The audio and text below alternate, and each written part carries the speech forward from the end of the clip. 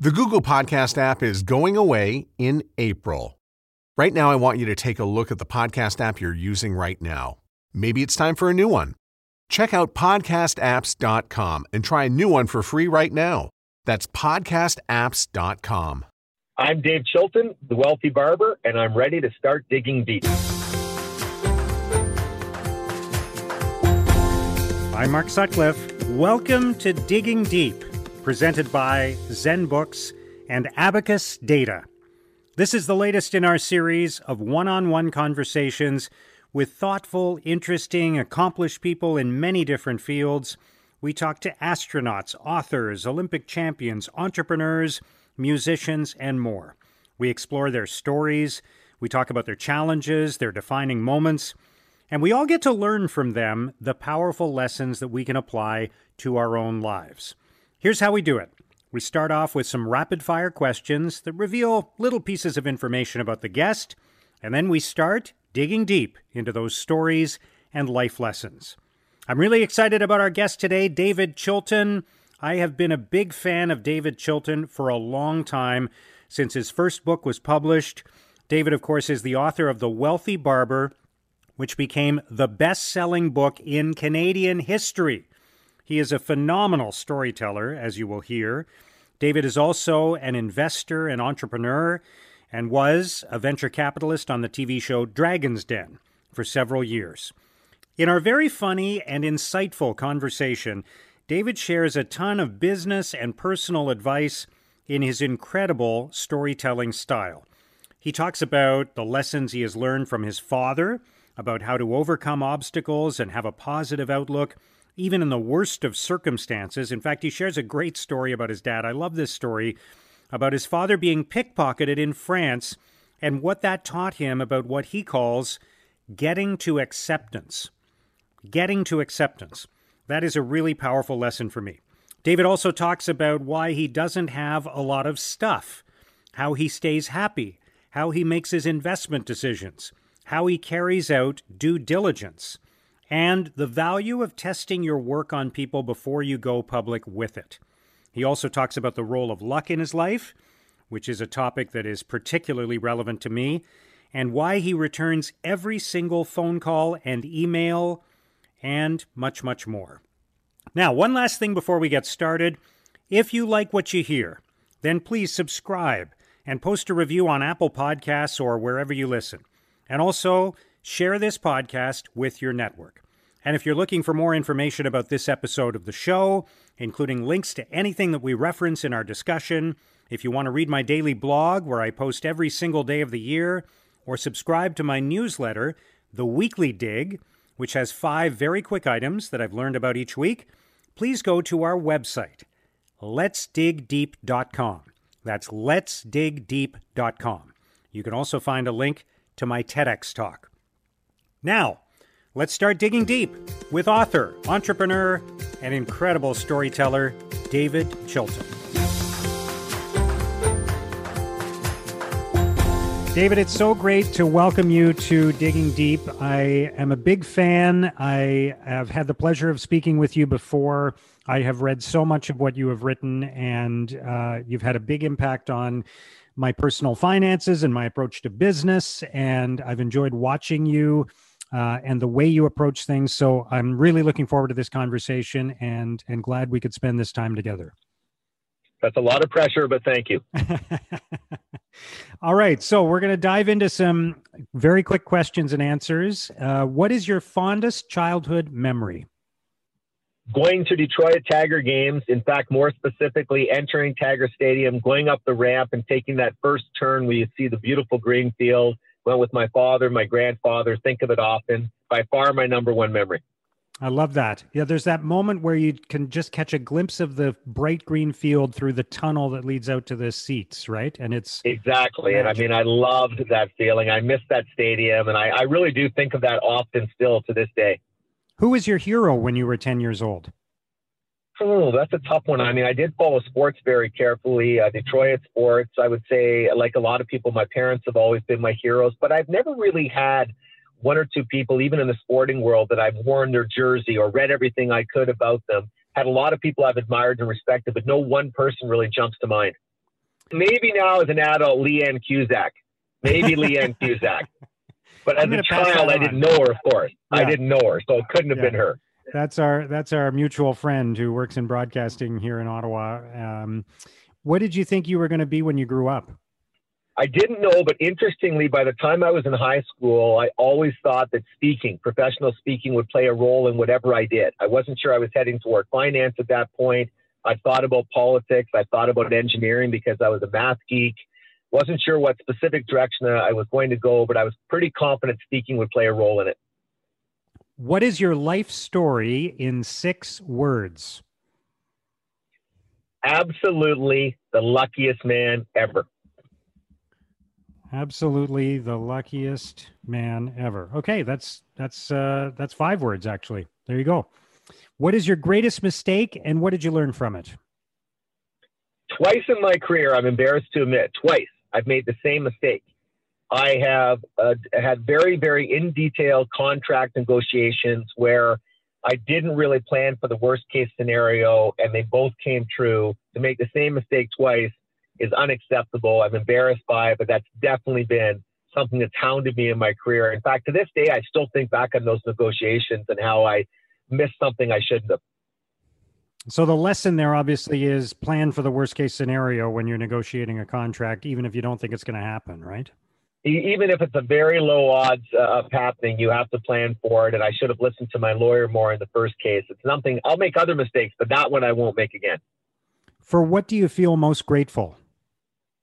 I don't mean to sound corny, but honestly, everything. I've been very blessed. Born in Canada during a peaceful time, economic expansion. I have amazing parents. My mom passed a couple of years ago, but both huge influences in my life. I fell into the right friend group.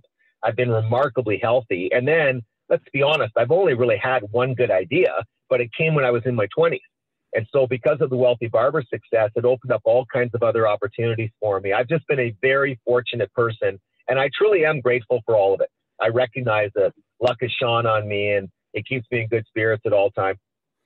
So that may make the next question difficult, which is, what has been the best year of your life so far and why? Well, I'm always hoping it's next year. You know, you're always hoping for bigger and better things. I haven't lost my energy at all.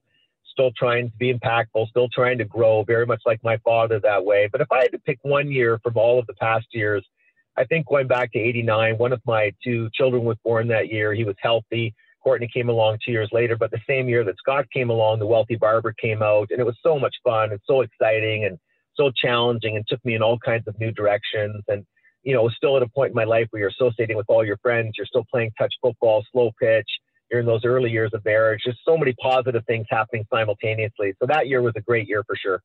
What was the toughest year of your life so far and why? 3 years ago, my mother passed away. I said 2 years ago, a moment ago, but it was 3 years ago. And simultaneously to that, we had a couple friends in their 50s get very sick, and one of them didn't make it. And, you know, it was a big adjustment. Now, of course, I'm 59. A lot of my friends are in their 60s. And sadly, you have to become accustomed to some extent to dealing with illnesses among your friend group and compartmentalizing and being as supportive as you can, but not letting it overwhelm you because it's a part of life as you age. But I found that year to be the most challenging for sure. My mother was a huge part of my life. And so losing her was an adjustment, no question. But again, even that went relatively well. She suffered very little. We all got to be with her for the 2 weeks that she was sick in the hospital. And for the most part, I even have fond memories of those last 14 days. Again, I've been very lucky in general. I haven't had many bad years. I've really been very fortunate. What is the most important lesson that you would share with other people? Well, I mean, I've learned a lot from my father. I mean, my mother was influential too, but my father has taught me a lot of things. And of all the things that he's driven home repeatedly, it's get to acceptance. So when something bad happens in your life, you have to accept it right away. You can't wish it away. You can't live in the past. You can't live with regret. Instead, you've got to accept what's happening and then figure out what's the most positive way to go forward from here. And focus your energies on what you can influence in the moment and going forward. Don't live in the past. And again, don't let those types of things overwhelm you. And I've actually worked at that skill. He's mastered it. I have not mastered it, but I've worked hard at it. And I think it's helped me to be a positive, upbeat person, and hopefully to bring that positivity and that upbeat nature to other people. It's a great lesson. What would people be most surprised to learn about you? Easy question. I'm a huge loner. And people are always surprised at that because I'm on stage a lot. I like people. I tend to be very friendly and outgoing when I'm in the public environment. None of that's fake. I really do enjoy it, but I love spending a lot of time alone. I've always been that way. You know, I live alone. I have for a long, long time. I spend a lot of my social time alone. I have a lot of hobbies that involve being alone, etc. So I think that's what catches people off guard the most. What's your secret talent? I have none. I'm one of the least talented people I've ever crossed paths with, and I'm not even kidding. It's funny. And most of the things that I'm bad at, and that's a lot of things, I'm actually exceptionally bad at.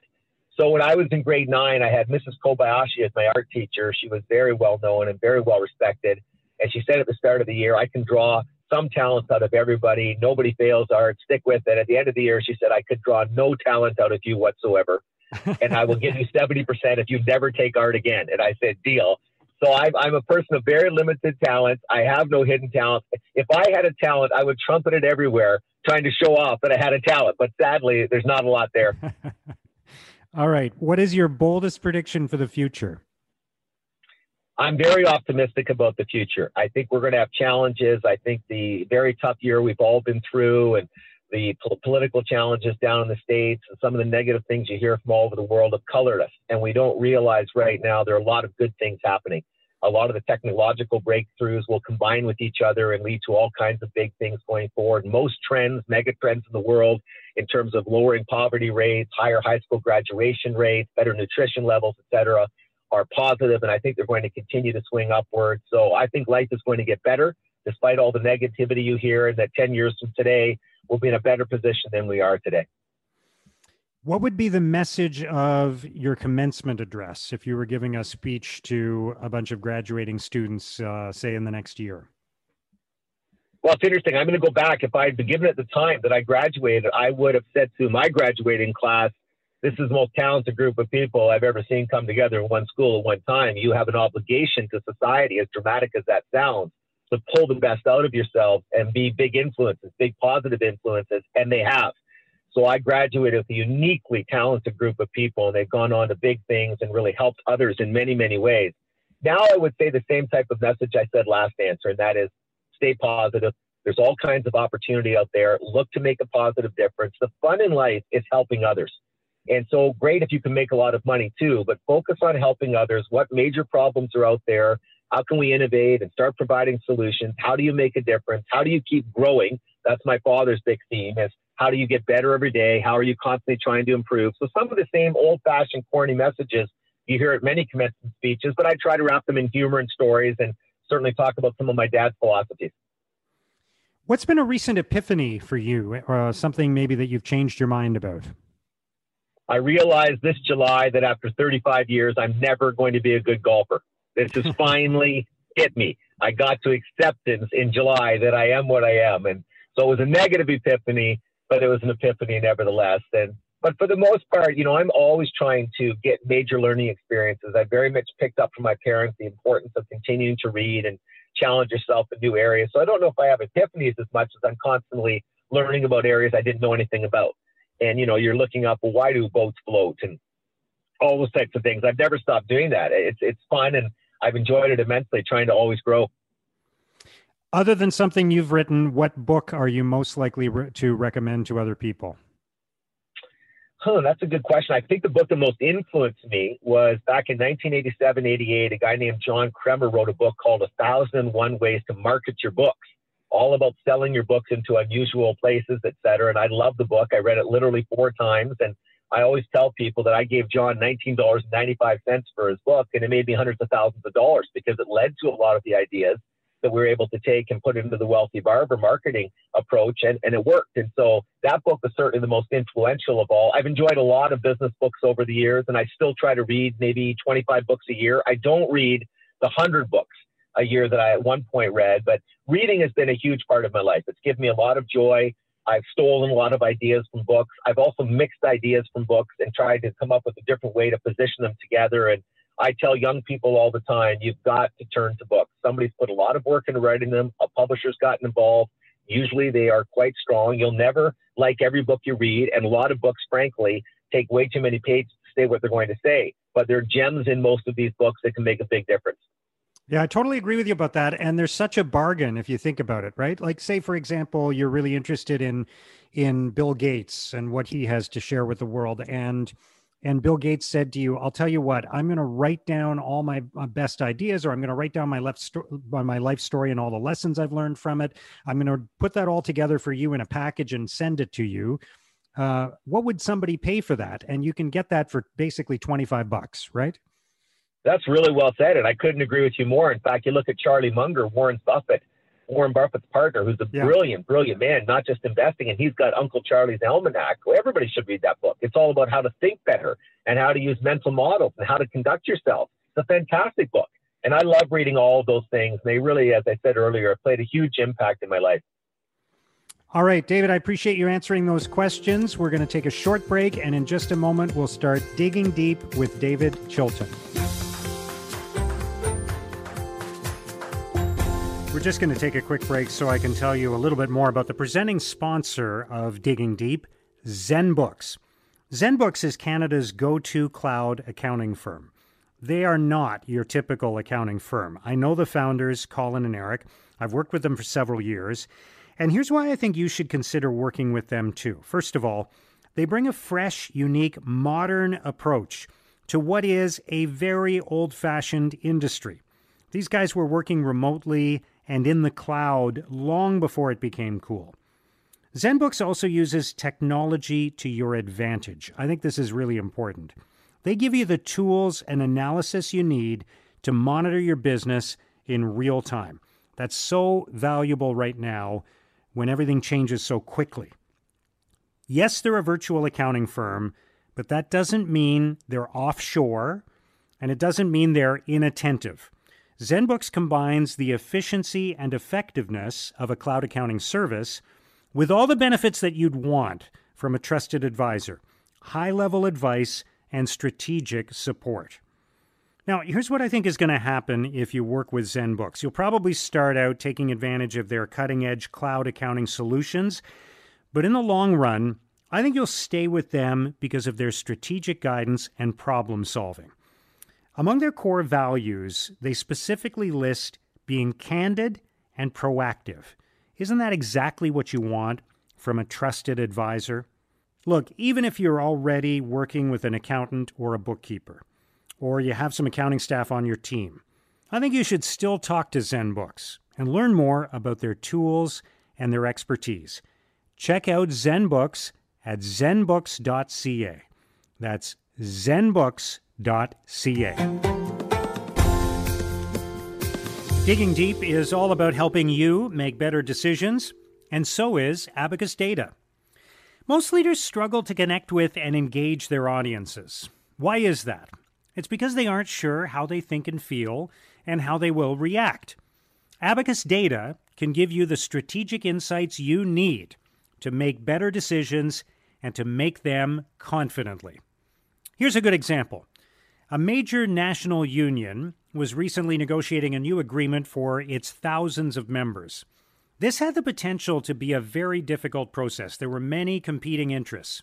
So they brought in Abacus Data to conduct thorough and detailed research of their members to learn exactly where they stood, what they were thinking, what they wanted. And as a result, they were able to secure a strong new deal that was accepted overwhelmingly in a national vote.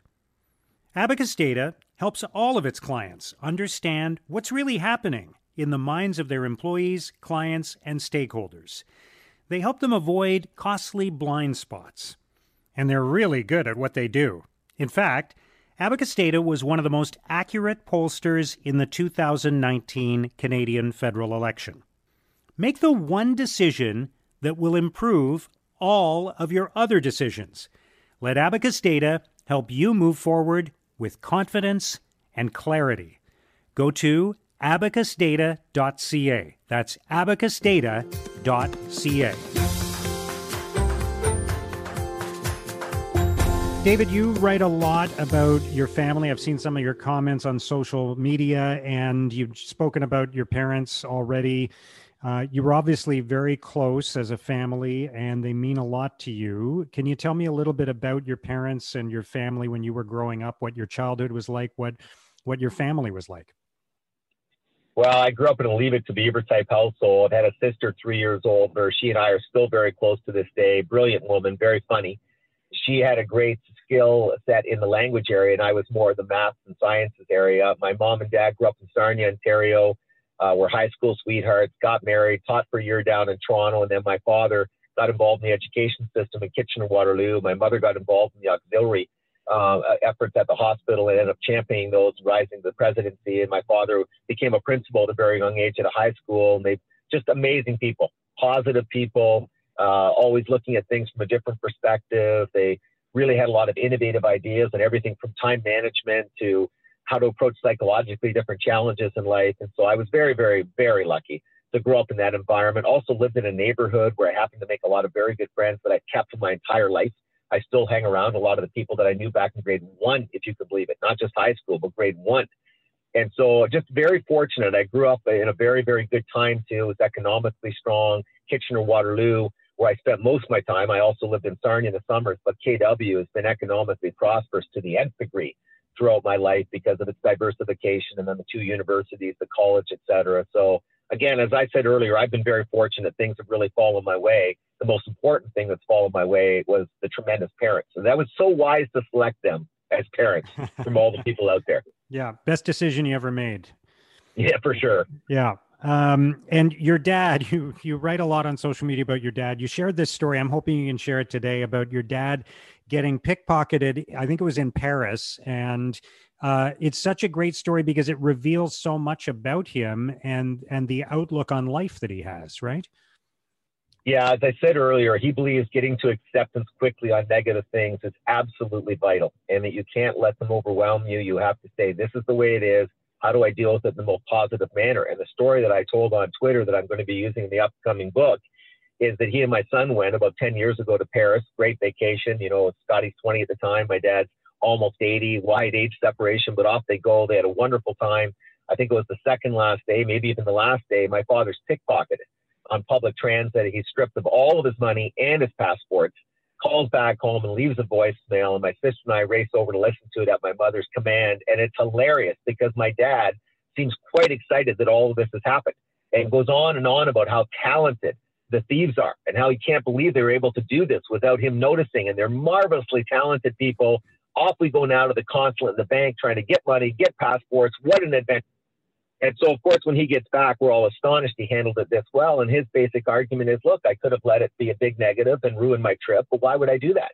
The passport's gone no matter what. The money's gone no matter what. Why not make the best of it, enjoy Paris and all it has to offer, and try to turn it into, as he said, a great challenge and a great adventure. And that's my dad's approach in life in general. You know, he and my mother were married forever and a day. They had a very strong marriage. But when my mother passed, my dad did a relatively short amount of grieving because it's move forward from here. That's the way my mother would have wanted it.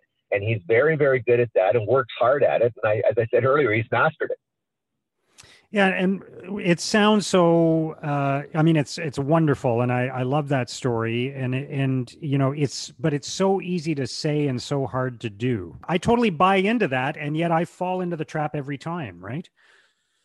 I agree. But my father says we truly have to work at it. It is a skill. And like all skills, you have to hone it. And so as you're confronted with negatives, as you're confronted with challenges, you're working on this skill, the ability to compartmentalize, the ability to accept, the ability to put it in the rear view mirror. And again, one of the things he does very well that allows him to do that is he's got a tremendous focus on what can I do from here to make this the best it can be, not just for myself, but for others. And by putting such a strong focus on that and wanting to help and wanting to make a positive difference, that blocks him to some extent from dwelling on whatever event led to this. And so he's just very, very good at that. And I really have worked hard on it over the years, and I haven't caught him from behind, but I'm getting there. And I think that a lot of my friends, if something goes wrong in their lives, even something legitimately really bad, they haven't worked as hard on that. And now we're seeing it. I mean, that's funny. But even my friends who've come to know my father, I think have come to appreciate his philosophies and started picking up on them to their benefit. Yeah. Great story. And a very, very powerful lesson, maybe one of the most important in life, period. Right? Agree. Yeah.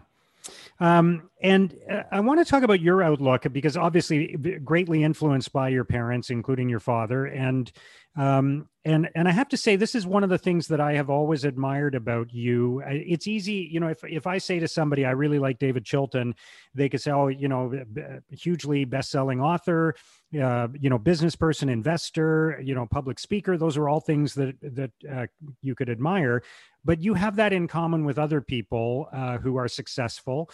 I think what causes you to stand out to me, and what I really admire about you, is the outlook that you have. You're very self-deprecating. You don't take things too seriously, or I guess what I would say is you take your work seriously, but you don't take yourself too seriously. And there's just this great vibe that comes from you when you're writing and when you're speaking, that you don't have all the answers, but you do have something to share. And I find that I strive to be more like that all the time. And I just wonder where that came from and how you cultivate that. Well, thank you, first off. But secondly, I really think that a lot of that comes from hanging around the people you grew up with. They keep you pretty humble. And if you're hanging around the guys and the women that you knew back when you were in grade 1, 8, 12, and first university, you're not getting cocky. And you're never thinking you have all the answers because that group won't allow for it. And I think, again, we go back to my parents, but also for whatever reason, I have realized I've been very fortunate. Like, I wasn't kidding earlier when I said I've really only had one great idea. The key for me was that The Wealthy Barber came out when I was so young. So traditionally, somebody writes a book, it's at the end of their career, and it's sharing all of their experiences. I happened to write mine when I was young, and it led to all of my experiences. So I was very fortunate on that front. And I try to use a lot of humor, and none of this is fake. I really am in a good mood all the time. In fact, I say to people, and they think I'm kidding, but I'm not. I still have trouble sleeping some nights because I'm so excited about the next day. I'm always looking forward to what I'm up to and what's next, et cetera, et cetera. So, I feel very blessed on all of those fronts. And I think my parents did a very good job, too, with both kids of letting us fail. So I always say this, but my father was the opposite of a helicopter parent, like to the nth degree. He wanted you to fail. He wanted you to make your mistakes. He wanted you to fall down because then you have to learn to get back up again. And he was very much into that. And I think that really helped in life. There's no way I would have written a book at age 25. Had my parents not let me fail at other things, et cetera. I remember when I was in grade 4, I was a particularly poor hockey player. And I said I wanted to go for the school team, and we were loaded. And my dad knew I had no chance of making it. And he drove me in, and you don't make it, you fail. And that's that. And I mean, he wasn't trying to protect me in any way. I wasn't good enough to make the team. And he would say that quite bluntly. And you need to hear those types of things. And so you're encouraged to try. But if you fail, that's all part of the lesson. And I think that really helped me in life. Can you talk more about the role of luck in your life? Because this is something that I really share this outlook. You and I are both in our 50s. We're white men who were born in Canada to loving parents, and at a time of largely of prosperity and peace and good fortune. It's like being born on third base in a lot of ways, right? And when we say things like that, some people get upset because they think that we're trying to say that it had nothing to do with hard work. It had nothing to do with initiative, but that's not what I'm saying. I'm very proud of the fact I worked hard. I'm very proud of the fact that I wrote The Wealthy Barber at a young age, but I'm also aware of the fact that the table was set for me. Let's be honest. As you pointed out, we were both born in a peaceful country, economically prosperous. I had amazing parents, not just good parents, but amazing parents. Those are all huge aids. A lot of your confidence to do these types of things flows from the fact that you fell into that type of environment. And the other thing I mentioned earlier is I've been remarkably healthy. I got sick last December with the flu. I couldn't remember being sick before. Like, it might have been 30-something years ago. The last time I was sick, I'm talking even a headache.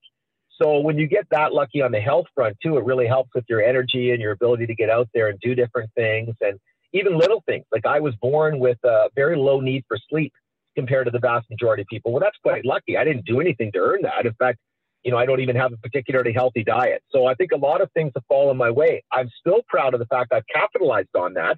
And so I'm not trying to talk down the importance of hard work and taking chances. I believe in all of that. But when you have things fall your way, you have more of an obligation to do that. Those two things aren't mutually exclusive. You can work hard and be proud of what you've accomplished, and you can also be lucky. In fact, they often work hand in hand. Yeah. Absolutely. Now, you earned the highest mark on the Canadian Securities course in 1985. How did you manage to do that? That is being a complete geek. It really is. When I was about 16, 17 years old, I started reading every book I could on investing and on financial planning, particularly on investing, which is funny because I ended up swinging more over to the financial planning area. But I read everything I could on investing when I was 16, 17, 18, 19, 20. And I mean everything, like literally every book that came out back then, I would read it. So when I signed up for the Canadian Securities course as a young broker back in 1984, I called down, and I'll never forget the conversation because everybody hated taking that course and all the associated assignments. And the young fellow on the other line said, you don't have to write the assignments. There's a no assignment version, but you have to get 70% to pass instead of 60. And I said, you got to be kidding. I'll take that for sure. And I said, when's the next exam? And I think it was Monday or Tuesday we were speaking. He said, it's this Friday. I said, fantastic. I'll take it. And the guy's like, what are you talking about? You haven't even got the course materials yet. We're sending them down in the box. I said, no, it's okay. I know all this type of stuff because I'm such a geek. And I drove down a couple of days later and wrote it. And that kind of stuff came naturally to me, which is funny because as I pointed out earlier in the interview, almost nothing comes naturally to me. I'm not talented. But for whatever reason, anything to do with the mix of numbers and money makes sense to me. So if I'm trying to understand how a complicated pension product works or an option strategy, all of it makes sense to me. Something in my wiring allows me to grasp that. So I wish I had the same talent with music or singing or golfing, but I don't, but I have it in that area. And so it was a lot of fun. But again, it's funny, it didn't play that much of a role in my career because I moved out of the investment arena and more towards the general financial planning. And that's where I focused for a number of years until I got involved in a wide variety of projects like the cookbooks, the two women out of Ottawa, et cetera. And I started getting involved more in small businesses of all types than just finance. So let's talk about the wealthy barber phenomenon. And as you reflect back on that now, some time has passed. Obviously, you've had lots of time to think about it. How exactly did that happen? And what was at play there? What were the factors that led to that book being so successful? And not, I want to underscore for people, like, it wasn't just, hey, this is a best-selling book, this did really well, or it was the best book that year. I mean, I believe it is, it's still, if it's not it's in the top 2 or 3 best-selling books in Canadian history, right? Yeah, and you know, it's funny because a lot of times people think it came out of the gate and it got off to this quick start, but that honestly is not the way it happened. In 1989, it came out in January, and the first year was good. It sold 20-something thousand copies, including some special sales, but it wasn't unbelievable. It wasn't the kind of thing you were going to say, well, this is going on to set records. And in fact, in the second year during RSP season, when financial books used to sell exceptionally well, it actually slowed down a bit. And I remember thinking in March of 1990, okay, that was nice. We're up to 30-something thousand copies, but you know, I've got to focus now on speaking and doing some other things. But for whatever reason, the word of mouth suddenly kicked in and it went to a whole new level. And in April, May of 1990, it started selling 20 and 30 and 40,000 copies a month. And once that happened, then the word of mouth started taking off. And then, of course, you're atop the bestseller list. You're getting calls for all the interviews and all the speeches. And that just compounds the awareness. And it takes off even further still. I think even there was some pretty big luck involved. There was very little competition. There was only 2 or 3 Canadian-oriented financial planning books. Chris Snyder from the ECC group, remember Brian Costello had a book out. But I really believe there was 3 of us. Now there's 33, there's 63, there's 103. And the second thing is the baby boomers were all hitting their 20s and starting to learn how to save. And so you had all these things kind of come into play at the same time. People wanted to become more aware. They liked the story format because it was less dry, less intimidating. But all that being said, even with hindsight, it's a little tough to understand how it became what it did, you know, how it shot up to those levels. And I still kind of shake my head at the whole thing, and launched the version down in the States and did a PBS TV special in 91 and 92 and enjoyed that immensely. That was a fun experience too. And it really led me to all kinds of things. Even when you think of Janet and Greta Podleski and the Looney Tunes books, I mean, that opportunity directly flowed from the success of The Wealthy Barber because they said, can you help us self-publish? So many good things in my life came from The Wealthy Barber. Very fortunate. What were you trying to do with that book? What was your original goal in writing it? It's funny because I actually liked a couple of the American books at the time. Now, it wasn't ideal because they didn't cover the Canadian tax law angle, but I thought they were very well done. And I bought them and I would give them out to clients as I was a financial educator, and they wouldn't read them. They thought they were too dry and too intimidating. It didn't matter that the information was fairly good because they wouldn't give it a chance.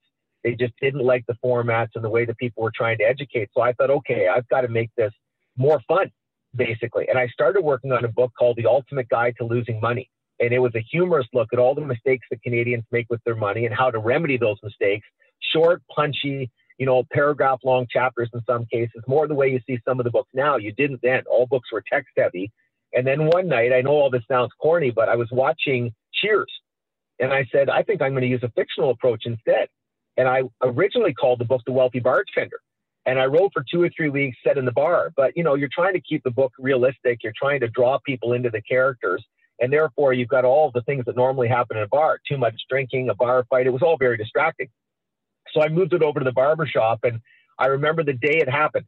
It was a Thursday. I drove over to see my father after he got home from the school he was the principal at. I sat down with him and I said, here's what I'm trying to do. What do you think? Well, it's funny. My dad was truly brilliant. He's really a brilliant guy, but he does not have good business instincts. And after I laid out the whole book, he said, I think it's kind of stupid. And I knew then I had a winner because he's never right on this stuff. And so I went home and worked on the book. But, I was only helping to sell 10,000 copies because that's how many you had to print to get a decent print cost. There was no such thing as short run printing then. And so I had to print 10,000 copies. And I only admitted this years later, but I talk about it openly now. I had to cash my RRSP out to print The Wealthy Barber. And so the whole book says never touch your RRSP, and I'm cashing my own out to print the book. And then it came out in as I say, the January and picked up slowly, and people seemed to really like it. The feedback was very positive, but it didn't go quickly until that second year, and then it went from there. Amazing. And when you look back on the Wealthy Barber phenomenon, are there lessons that you think can be drawn from that you can share with other people? Well, certainly a lot of business lessons on the book marketing front. And that's one of the reasons why I was so excited to work with Janet and Greta, because they had the energy to take a lot of the things that we learned, worked with the Wealthy Barber marketing and move them over to the cookbook genre. And they had the charisma to do things better than I did it for sure. And of course, those books ended up becoming very successful. So there was a lot of business lessons that I learned there. And it also got me into some interesting habits that I've stuck with. I'll give you an example. To this day, I still return every call and email. And it's crazy. I mean, it takes me hours and hours and hours a day, but it's something I've stuck with. And I think it's really helped me because you learn a lot. You learn a lot about what small business people are struggling with, or you learn what people don't understand on the finance front, or what they're struggling with in the book area. And selfishly, that's helped me to make decisions in my own business career, but also I've enjoyed meeting all the people. Some days it's a little bit overwhelming for sure. There's no question about it. But in general, that's a decision I'm glad I've stuck with, is to return all the calls and all the emails. And I've met so many wonderful people, and you travel all over the country and you're speaking in Halifax and somebody comes up and says, hey, I was the woman who called you 6 months ago. You were talking to my son about his business. And I've got a great kick out of that. I've really, really enjoyed it. I can vouch for that because I remember one time we were putting on an event in Ottawa. You actually did come and speak at one of our events, but this time it wasn't going to work. And I emailed you to ask you if you were available, and you made a point of calling me to tell me that you weren't, when you could have easily just written back and said no. And I always appreciated that. And here, it's probably 10 years later and I still remember that. So it makes an impression on people. And I think it's when you treat people well, there's always value in that, in the moment and long term, right? Yeah, thanks. And I mean, I really do think selfishly it's been better for me than it was for them. I learned more from taking the calls in many cases than I helped them out. And and Jan and Greta picked up that approach and went with it to the nth degree. I mean, they returned every single cooking question and all the types of things. I mean, I think one of the reasons they did so well is because people knew they were genuinely nice people who wanted to help others to eat more healthfully. I mean, nobody ever questioned their authenticity, and they backed it up by returning all the calls and emails. And, many times I was with Greta when she was customizing recipe for a woman who had a celiac daughter. Well, how many cookbook authors do you think are going to do that? Yeah. And so that kind of outreach really, I think, helped them. And even if it didn't help them financially, because there's a big time trade-off, it certainly helped them to be happy. I mean, you're helping other people and you get a huge boost out of that yourself. And so I was always very proud of the way they handled themselves. So how do you think of yourself now? Do you think of yourself as an author, an entrepreneur, an investor? Like how would you describe your life now? It's strange. I've never thought of myself really as an author, even though I've written 2 books and I enjoy writing. I find it very challenging, but I enjoy it because the books were so far spaced out.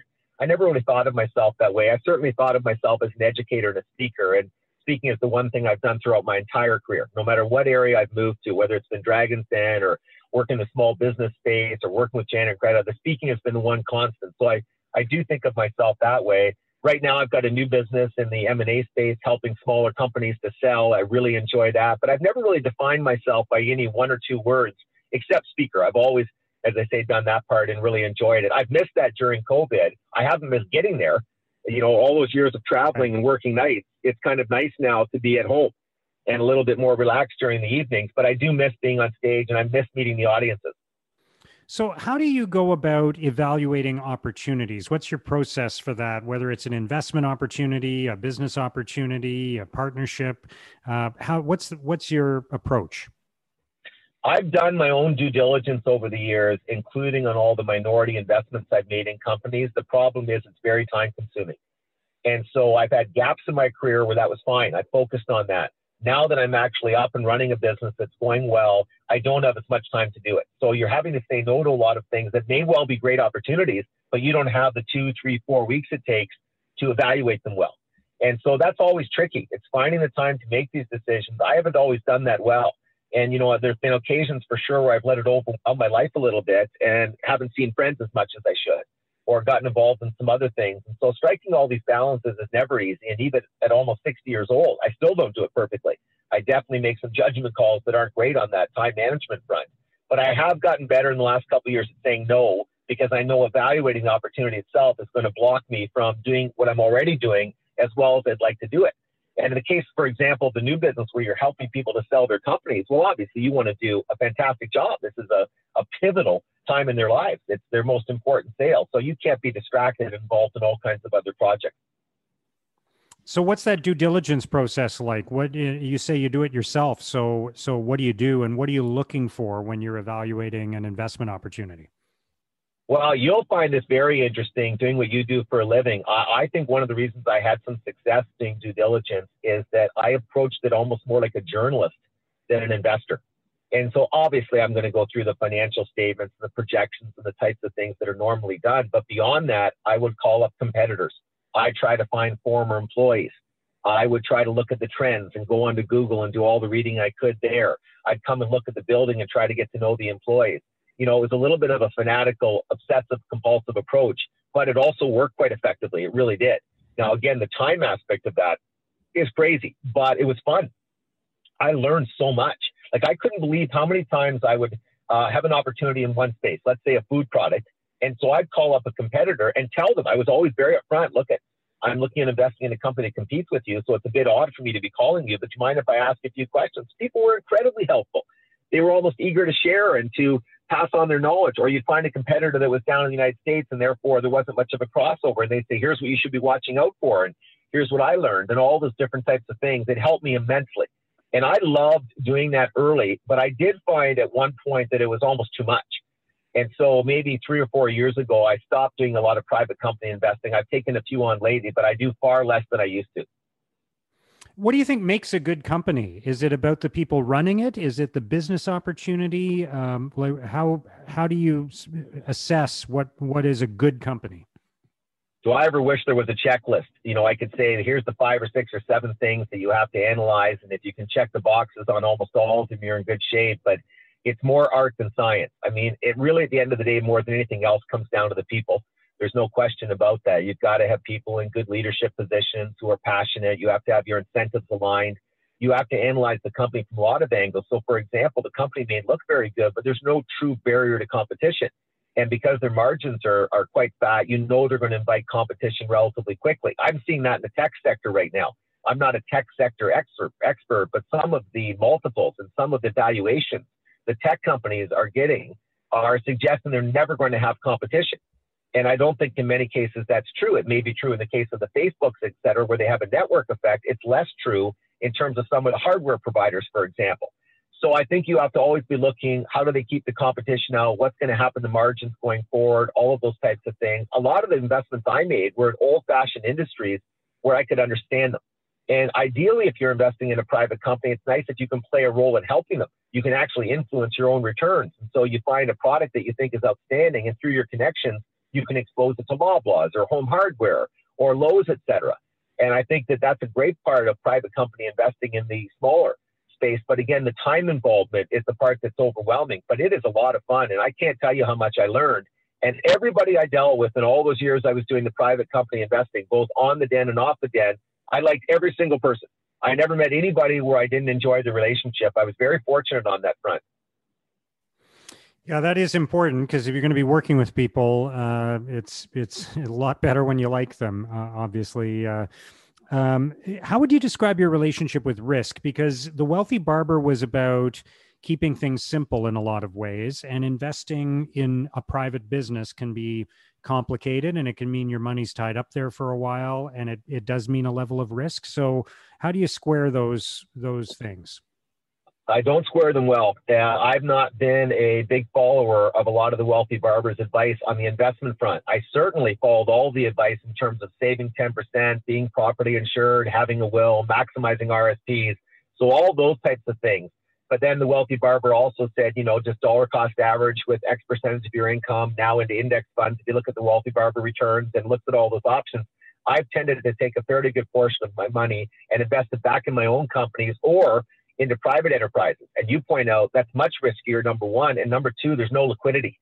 And that's a great challenge, by the way. I mean, it really is. When you take minority stakes in all of these illiquid positions, you can sometimes look back a few years in and go, holy smokers, have I gone too far with some of these? But in general, it's provided a good return. And again, I've really enjoyed it too. So it's been both a hobby and a way to invest money, and you can have a direct impact. But I would say it doesn't align perfectly to what I taught. Now, again, remember, my background is very different than 99.5% of my readers. I'm trying to help the readers with the book.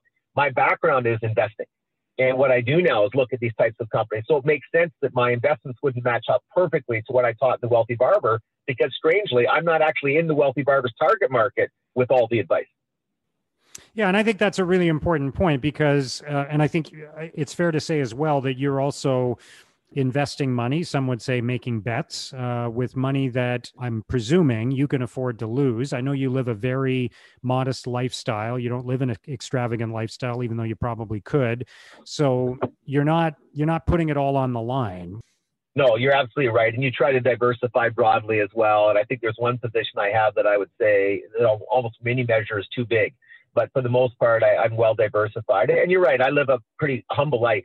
I don't do that, by the way. I think there's an assumption that because I wrote The Wealthy Barber and its primary theme was you better save, people assume I'm very thrifty, but I'm honestly not. I tend to give a lot of my money away to charities and get involved in all kinds of things. I live kind of a thrifty life because I don't like extravagant things. I don't like stuff. And I find keeping your life relatively basic and not owning a lot of things is better. And I'm not living, a minimalist life at all. I'm lucky to have a cottage and I have a house, et cetera, but I don't tend to do a lot of fancy things. And I think it's one of the reasons I've been happy is because I'm not stuff oriented. I'm not always competing and trying to have the biggest and the best. And I look at some of these houses now. I'm just driving today by a few houses that look to be 7,000 and 8,000 square feet homes going up down here in Sarnia. And I'm thinking, holy smokes, like who would want 7,000 or 8,000 square feet? My house is 1,300 square feet and I have a room I don't go in. And I think that, I don't want that kind of huge house at all. Plus I don't like company. So if you have a small house and a small cottage, nobody can come and visit you. That's perfect. Well, it all goes back to being a loner. It really does. Yeah. And what's interesting about that to me is I have learned over time, and I heard somebody talking about this the other day, that the gratification you get from buying stuff and adding it to your house is actually very short-lived. And it only feeds more. It's almost like a little bit of an addiction. That's exactly right. I talked about that a lot in the Wealthy Barber Returns because I wanted to go at the psychology of all this, not just the what to do, but why don't we do it? Why can we make some changes to do it, et cetera? And the instant gratification society that we have where you grab a material possession, it gives you a short-term boost, really is addictive. Unfortunately, it doesn't really stick with us and it doesn't make much of a positive difference in our lives. It does come down to friends and health and making a difference and growing and all those types of things. Just to go back to my father, I look at him and I've never seen a happier person in my life than my dad. And, he had some challenges growing up and yet he's very happy. And I think a lot of it is curiosity is his closest friend. He's always trying to learn to grow. We talked earlier about how he tends to be able to move forward from bad things because he's focused on what can he do to make it better from here or make it the best it can be from here. But a great example of that is a few years ago, he's 84 at the time. He says, I saw your old friend Danny Maui today. I took a golf lesson. My dad hasn't golfed in years because of hip surgery. So I said, why would you take a golf lesson? He said, well, I was watching Jason Day chip, and I like the way he chips with his hands forward. I was always a bad chipper, and I don't want to die a bad chipper, so I'm taking chipping lessons. The guy doesn't even golf anymore, and he's taking chipping lessons, but he's constantly doing stuff like that, like trying 80. to get better, trying to improve, all of those types of things. And I mean, I think, again, that's why he's such a joyful person. He really likes life and likes taking it on. Yeah, I know somebody who, this is going back a few years, but at the time he was 75. He was a business person here in Ottawa that I knew and had worked with and had invested in a company I was involved in. And he was 75, and he said we were planning to meet, and he said, I can meet at this time because I'm coming back from a skating lesson. And I said, what, you're taking skating lessons? And he said, yeah, I'd never learned to skate when I was younger. And so now I want to learn how to skate. And he was 75 years old. And I think that's amazing. Fantastic. Yeah. You remember that story that we used to hear when we were kids about a woman? It was covered, I think, in Reader's Digest, where she said to her husband, I'm 60 years old. I love musical, different things in my life, but I'm not very good at it. I'm going to learn to play the piano. But the problem is I'm 60. It takes 10 years to become a proficient piano player. I'll be 70 years old. And her husband said to her, how old will you be in 10 years if you don't learn to play the piano? Yeah. And I thought that's a great line. It always stuck with me. It's true. We can sometimes talk ourselves out of these things because we're a little older or a little too busy. But most happy people are picking up new hobbies. Hobbies have a hugely high correlation to happiness, as does gratitude, all of those types of things. And they're always pushing themselves a little bit more to grow. And I think that a lot of this stuff we should be teaching in the schools. I look at a lot of the philosophies that my father and mother brought to life and have taught us. And I think it's too bad we're not teaching a lot of this type of stuff in school, because I really do believe it could up people's happiness levels. Gratitude alone, people need to focus on more. You need to sit back and think about the good things in your life and how lucky we are to have a lot of them. And by the way, that's doubly important when you're going through horrible times. In fact, I have a couple friends going through major battles with cancer right now, and they're in their early 60s. It's way too early for them to have to deal with this. And they're handling it with tremendous dignity. And one of the things that's helping them to get through it is they are thinking a lot about the positives, about what they're looking forward to post-treatment, about what they've been fortunate to experience already. And they're creating that more positive mindset. And obviously it's not easy and it doesn't cure cancer, but in general, I think it's a better approach. Yeah, I think that's so important. And I had this thought recently that if somebody paid you, if somebody came to you and said, I'm going to pay you $100 a day, and I want you to write me a note at the end of the day telling me 3 things that you're really grateful for, everybody would take that job, right? And the effect of having that job would be that you would have this great outlook about life, because you'd spend the day looking around for things that you were grateful for, things of beauty, things in nature, things, witnessing interactions between people, whatever. So you'd have this great benefit in your life from somebody paying you to do that. Well, why don't you just do it anyway without somebody paying you? Because you're going to get the benefit from that, right? It's absolutely true. And the scientific community has proven it's true. In the old days, we used to say, well, let's say, does curiosity correlate with happiness, or does it cause happiness? And these were tough things to figure out, but they've figured out very creative ways to study that now with control groups, et cetera, and things like gratitude, curiosity, et cetera. They truly do increase happiness. But things like buying more material possession, it really doesn't, unless it ties to experiences. And this is a subtle difference, but an important one. I'll give you an example of that. If you're going to renovate your home, interestingly, a kitchen renovation tends to provide more long-term happiness than a bathroom renovation. And it's because the kitchen renovation ties in to experiences. The family's all together in the open concept kitchen. Visitors are coming over. Friends are enjoying it. You're cooking, which is a great hobby for a lot of people. You can justify the expense a little bit more. In the bathroom, you're not really going through a lot of experiences with friends and family. At least I hope you're not, because that would be very odd. And so, as straightforward as that sounds, it's actually now been proven to be true through surveys done after the fact.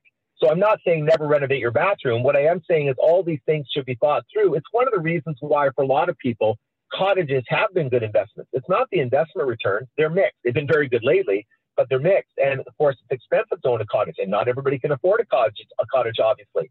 But for those lucky enough to have owned one, it's the experiences, the family togetherness, the friends visiting. That's been the big part of why the cottage has been such an important part of people's lives. Yeah, it's a great point. Yeah, I try to think about, my kids are still fairly young, and I try to think about what are their memories going to be when they're 30, right? What are their memories going to be? And Yep. we got a cottage this year, and I hope that they will look back on this time and remember jumping in the lake and the joy of that experience, you know. And there's no price on that, obviously, if you can afford No, it. there really isn't. And it brings you together, and it will when they're in their 20s and 30s as well. And Yeah. I mean, that's one of the great joys of that. It's much like grandkids. It's not just the joy of having a grandchild, but it brings everybody back together regularly because people need help and people want to see the grandchild, et cetera. And all of these things that tie us together, of course, they're so important. Sounds hypocritical coming from a loner. So really, take all this with a grain of salt. That's what I'm saying. Yeah. So, is there any way that you sort of practice all of these things to make sure that you are thinking with gratitude, or does a lot of this sort of has it become second nature for you now? I think it's become second nature now because I was exposed to it growing up, you know, having the leadership with my parents and watching them do that on a regular basis. And, you know, my dad would talk about perspective all the time. So when you got really down about something, he would say, really, the big picture of life, are you kidding? Is that important? And he said, you'll forget about it in a week. And he was always talking about those types of things. And I think that really helped to develop some of the skills. And then interestingly, writing about my father and writing about my mother a lot on Twitter, and now in an upcoming book, that's helped me go back and think through the messages again. And I think it's made me more likely to use them in my day-to-day life. So that's a good thing for sure. Just to give you an example of my father and, you know, what a character he was and how different he was than most. When I was in grade 9, this is odd, but I was only 12 years old in grade 9. And my sister was 3 years older, was supposed to take care of me for the weekend when my mom and dad had gone back to my grandma's in Sarnia. My sister took off for the weekend. She was quite wild.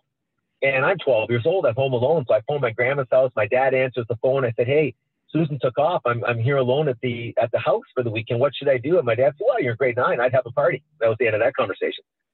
And that's kind of my dad's like, figure it out yourself. And, you know, I told the story on Twitter, but this captures my father too. When cell phones first got really popular and almost everybody had one, you know, 15, 17 years ago, whatever, he's taking care of my kids and they're 12, 13 and they're over at his place and he and my mom are going out for dinner. And my dad says, you know, you guys have phones. I have a phone. If an emergency happens, solve it. He goes, don't call me because I don't want to hear about it. Figure it out yourself. And I mean, that's the way I think more of us should be, but we tend to be smothering of the kids now, obviously, and again, not let them fail. And so the line he had one time is that as a parent in previous generations, we obviously tried to walk close to our kids. And if the kids fell, if they needed help up, we'd be there. If they didn't need help up, fantastic. Stay a couple steps back. He said, now parents are walking so closely, they won't even let the child fall. And that's not healthy. You have to experience failure, but also you have to want to take risks. And therefore, you have to understand that failure comes with those. We need people to take risks, whether it's starting business or innovating in whatever role they're already in. And so I think a lot of this is very, very important. And fortunately for me, I grew up in a household where my parents grasped all that very well and I think pushed us. I'm thinking more and more, David, I should have interviewed your dad for this podcast, maybe.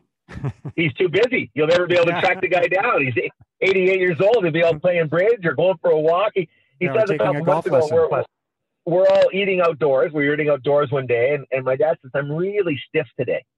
And Courtney, my daughter, says to him, well, why do you think that is? And he says, well, I drove to Toronto and back from Kitchener this afternoon, and when I got back, I hit a few balls, and Scotty and I went for a walk. Yeah, I would hope you would be stiff. That's 3 hours in the car hitting golf balls and going for a walk. But, I mean, you are 87 years old at the time, so, yeah, you should be stiff. Amazing. You mentioned you're working on another book, and it's connected to your parents. Can you tell us more about that? Yeah, I'm talking a lot about the lessons I learned from them, the kind of chapter you read on Twitter about my dad's experience with Scotty in Paris, and just all the things over the years I've tried to pull from their lives and apply to my own. So it's short chapters. It's a lot of humor. It's all stories. So far, it's testing really well. I'm not self-publishing for the first time. I partner with Simon & Schuster. I have too much on my plate. Plus, I love their senior editor. She's one of the most talented people I've ever crossed paths with. And so I'm not working on it very much right now because the new business is booming and obviously I have obligations there, but I'm hoping to get it done over the next 12 months and get it out not too long after. And it's fun. You know, I mean, writing is very difficult and you've got to find the time. And I write in a different way. I do a lot of testing. So I'll write a chapter like the one you read on Twitter, but then I'll test it on a lot of people to make sure it's drawing the response I want it to and making people laugh and making people think. And I garner their feedback and then make adjustments. And it's a slow process, but I think it's one that can lead to good results. So I'm enjoying working on that whole thing. This is the first time that I've done a book as more a side project than a full-time gig with Wealthy Barber and Wealthy Barber Returns. But because of other time demands, I can't go that route. Yeah, and that testing thing, I heard you talk about that once before, and I think that's really powerful. And we all need to do more of that, whatever it is we're doing, right? Whether it's writing or something else, show it to people, show your work to people, get their feedback, find out how they're going to react in the case of writing after it's published, and make the corrections and adjustments before it's published instead, right? I'll give you a classic example. It's from my field, but it could apply to a software coder, a musician, whatever. But I'll give you a classic example of that. I wrote quite a short chapter. It was only a page and a half for this book. And then underneath the last half page, I wrote 4 sentences to start something else out. And I sent a photo of the 2 pages, the page and a half, out to a whole bunch of people to test. And they all come back to me and say, I love that 4 sentence thing. You got to put that in there. And it was just like I just scrambled it down. I wasn't even sure I was going to use it. It was the start of something. Now it's in there on its own because it got that kind of feedback. And so you're always trying to get your different properties you're working on in front of your target audience. I mean, that's what you're trying to do, is appeal to them. Well, let them tell you. Let them help you during that process. Comedians like Chris Rock, one of the best comedians we've ever seen, he tests all this material in small clubs just to watch the feedback and hear the laughter, etc. Obviously, software coders have done that forever and a day, but for some strange reason, a lot of writers, nonfiction writers, don't do it. They feel they know their target audience so well they don't need to do it. I think that's a mistake. I think you can always be well served by testing. Admittedly, though, it does slow the writing process down, no question about that. Yeah, and you got to be ready to listen to the feedback too, right? And a lot of people are reluctant to do that. They don't want to hear it, unfortunately. No, it's absolutely true. And I think you learn to develop a good sense for what's one person's opinion that may be off versus what's 6 people's opinion. And therefore, you better be a little careful here. And you're right. You have to be willing to take the criticism. But I've always felt, again, as corny as this sounds, that I work for the readers. And so they're going to dictate. And if I can get good advice from them about what's going to work and what's going to resonate and what's going to make them change behavior and think differently, I'd be a fool not to take that advice. I'd almost be a fool not to seek it out. And so I like that approach, but it does mean it's going to take you a lot longer to put a book together than a traditional approach where people are not doing that. Yeah. So just a few quick thoughts about personal finance as we wrap up, David. Has anything about personal finance, the fundamentals, changed since you wrote The Wealthy Barber? Or are things, as much as there is now technology and all kinds of different investment products and so on, are the essentials still the same? The essentials really are the same. I mean, you have to spend less than you make, obviously, and then you're trying to look for the best place to put those savings. And we've still got our RSPs, we've had TFSAs introduced, all of those types of things. I think in some ways it's harder now, certainly for younger people, even putting together a down payment for a home. Yes, the low interest rates offset some of the rising cost problem, but getting the down payment together is exceptionally difficult. And obviously, marketing has become more sophisticated, trying to convince us to spend money on things. I think debt being ubiquitously available, you can get credit almost anywhere now. That makes it tough to stay out of trouble as well. But the basic teachings, the basic fundamentals are the same as they've always been. Costs are coming down in the money management area. That's a positive for younger people who are going to be doing this for years and years. But a lot of this doesn't come down to very tricky things. In fact, the tricky stuff doesn't tend to work in personal finance and investing. It's old-fashioned, relatively basic concepts, but it's doing them regularly. It's sticking with them. It's staying emotionally detached. It's using common sense. All that sounds easy. Obviously, it's not, or we'd all do it. But it can be learned. And for most people, it can be done. It's very difficult on low incomes. I mean, people tell you there's not much inflation, but food inflation is very real. If you have a very low income, it's naive for us to think you're going to be able to save a lot. You've got to survive. And so that's a very challenging situation. What are the biggest mistakes that we make with our money? Well, I think a lot of the common ones we've heard about for years, certainly starting too late is a big one. That if you wait until you're 40, 45, and 50 to start setting aside money, you've given up all those years of compounding. Now, it's tough to set it aside at a younger age because you have such a high expenses coming in. But that's something you have to do. I think some people are too aggressive with their money, but by the same token, some people are too passive. They put almost all their money in a low interest rate bank account and don't have the courage to deal with the volatility that the stock markets, for example, provide, a volatility that can be very gut-wrenching, a volatility that over a period of even multiple years can lead to very bad returns, negative returns even, but over very extended time frames, in all likelihood, will give you quite solid performance. But it's tough sometimes to have the courage to do that. So all of these mistakes that we've seen forever, they're mostly behavioral mistakes. And so we always talk about how financial literacy is a problem. Well, it is, but I think a bigger problem is financial behavior, financial discipline. A lot of people out there understand the relatively straightforward basic principles, but they have problems implementing them because they are tough to implement. Human nature is pulling you in another direction. As I said in The Wealthy Barber Returns, remember, everybody out there wants you to spend money. All the shopkeepers want you to spend money. Your kids want you to spend money. The government, for the most part, wants you to spend money because it means to a stronger economy in the short term. So all of these different factors are pulling at you spending. It's tough to resist all of that. You want to keep up with the Joneses. You see all of your friends bragging on social media and showing off their new cars, showing off their renovated home. Well, how do you not get pulled into that? None of this is that easy. It's relatively straightforward, but it's not that easy. Last question, David. What advice do you give to entrepreneurs and business owners? Well, again, it's tough to give generic advice because every business is so different. Every industry is so different. But I do remind them of a few things. You've got to have tremendous grit. More than any other quality, that's the one that's going to lead to success. You are going to fall down a lot as an entrepreneur. I don't care how clever you are. From raising the funds to dealing with challenging customers, to changes in the economy, to new government policies, to pandemics, something always is going wrong. In fact, many days, 3 things are going wrong. And you have to have that ability to scramble, to take on those challenges. You're never going to have a problem-free business. So let's try to have businesses with interesting problems or bring interesting solutions to them. But resilience and grit are probably they are the most important qualities you can have as an entrepreneur. David, this has been great. I really appreciate not just all of your advice and your perspectives on things, but your outlook and how you're able to share that, the stories of your dad and your family, the role of luck in your life, all of that. I think it's a really, really powerful lesson for everyone. Thank you so much for sharing that with us today. Enjoyed it immensely. Thank you so much for having me.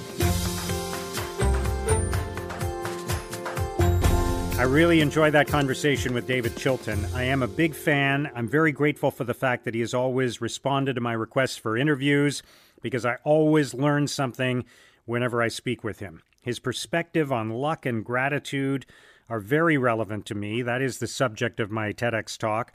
And that story about his father and getting to acceptance is really powerful. I've been thinking about that a lot. I also like David's approach to not trying to be happy by buying a lot of stuff. For more information about David and the amazing work that he has done, please see the show notes on our website. Once again, thank you to David Chilton for joining us on Digging Deep. Now, if you enjoyed this episode, please review it and share it with others and subscribe as well. That will help us produce more great episodes. And if you want to keep digging deep into topics and lessons like this, please subscribe to our weekly newsletter and read my blog at letsdigdeep.com. Thank you for listening.